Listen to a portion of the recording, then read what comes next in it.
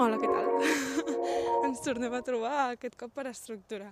Que consti que no tinc ni idea d'estructura, la veritat. O sigui, m'està costant moltíssim fer el podcast perquè, bueno, l'estic fent per petició popular. O sigui, hi ha molta gent que me l'ha demanat i jo, com a bona persona, aquí està.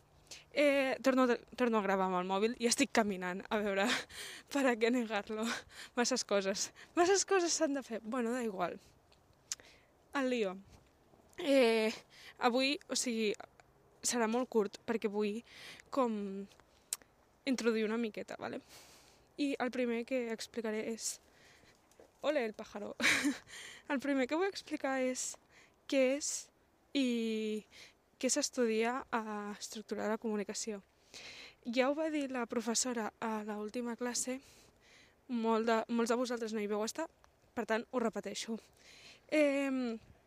Bàsicament, el que s'ensenya és per què els mitjans de comunicació, sobretot d'Espanya i de Catalunya, perquè els mitjans de comunicació són com són i funcionen com funcionen. O sigui, bàsicament literalment t'explica tot el recorregut que han hagut de passar aquests mitjans de comunicació, però des d'una perspectiva històrica, política, econòmica i social.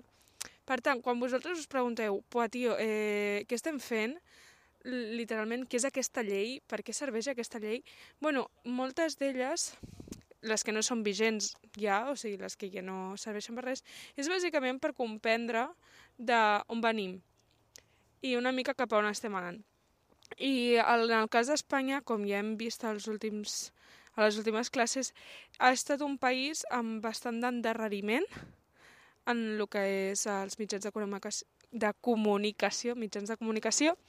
Per tant, és una mica assentar les bases sobre per què els mitjans funcionen com funcionen i la mierda en la que estamos metidos como siempre. Per tant, l'objectiu final de l'assignatura és que, amb tot el coneixement que ens donaran, poder raonar i criticar el funcionament dels mitjans.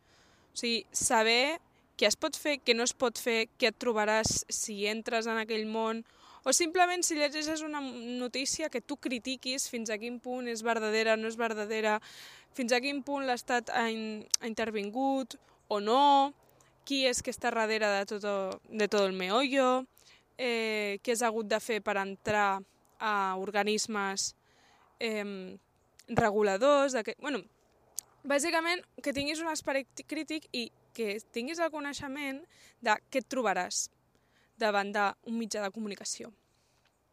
Vale, el primer apartat, l'1.1, no el penso explicar perquè em sembla una pèrdua de temps i jo no m'he enterat de la meitat. Per tant, jo salto a l'1.2, que ja tiene más chicha, però tampoc gaire més, Vale, tot això comença, o sigui, això de l'articulació dels sistemes mediàtics, sistemes mediàtics, formes en què poden funcionar els mitjans de comunicació. Resumint, com funcionen, vale?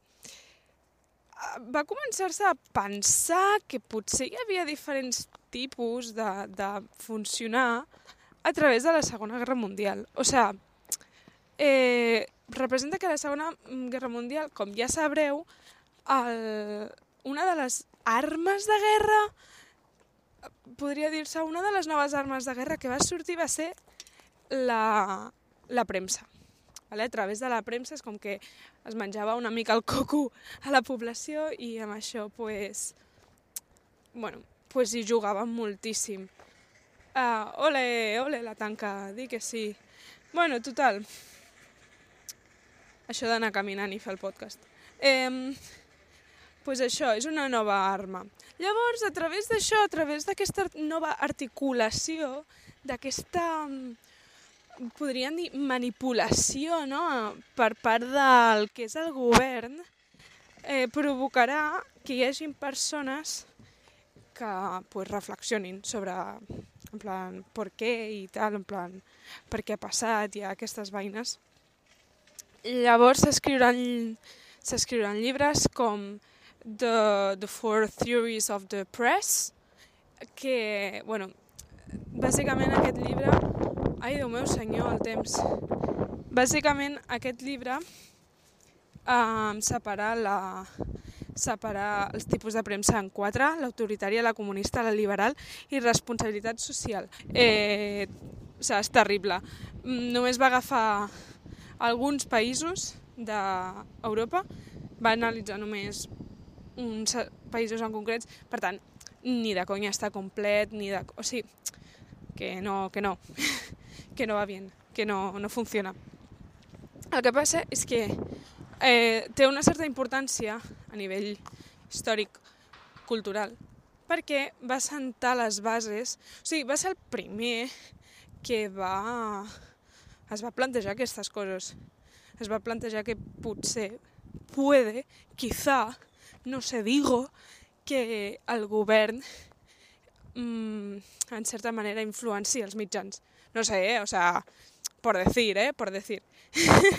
I després, a través d'aquest llibre que es va escriure, van sortir noves teories, així una mica més completes, com la desenvolupista, per exemple, i la teoria democràtico-participativa, que ja surt al Power. O sigui, a través d'aquest llibre hi ha noves teories.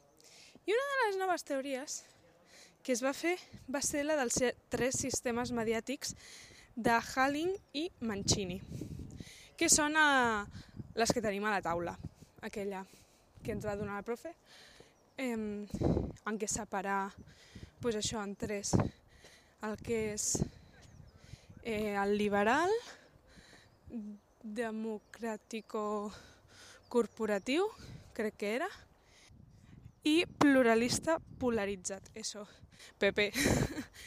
I bueno, hasta aquí. Ja faré un altre podcast per descriure quins són els 3 tipus i explicar una mica. Però de moment crec que per hoy ja està bé. A més, ja he arribat al lloc on havia d'arribar i ja estic cansada. O sigui que, ciao!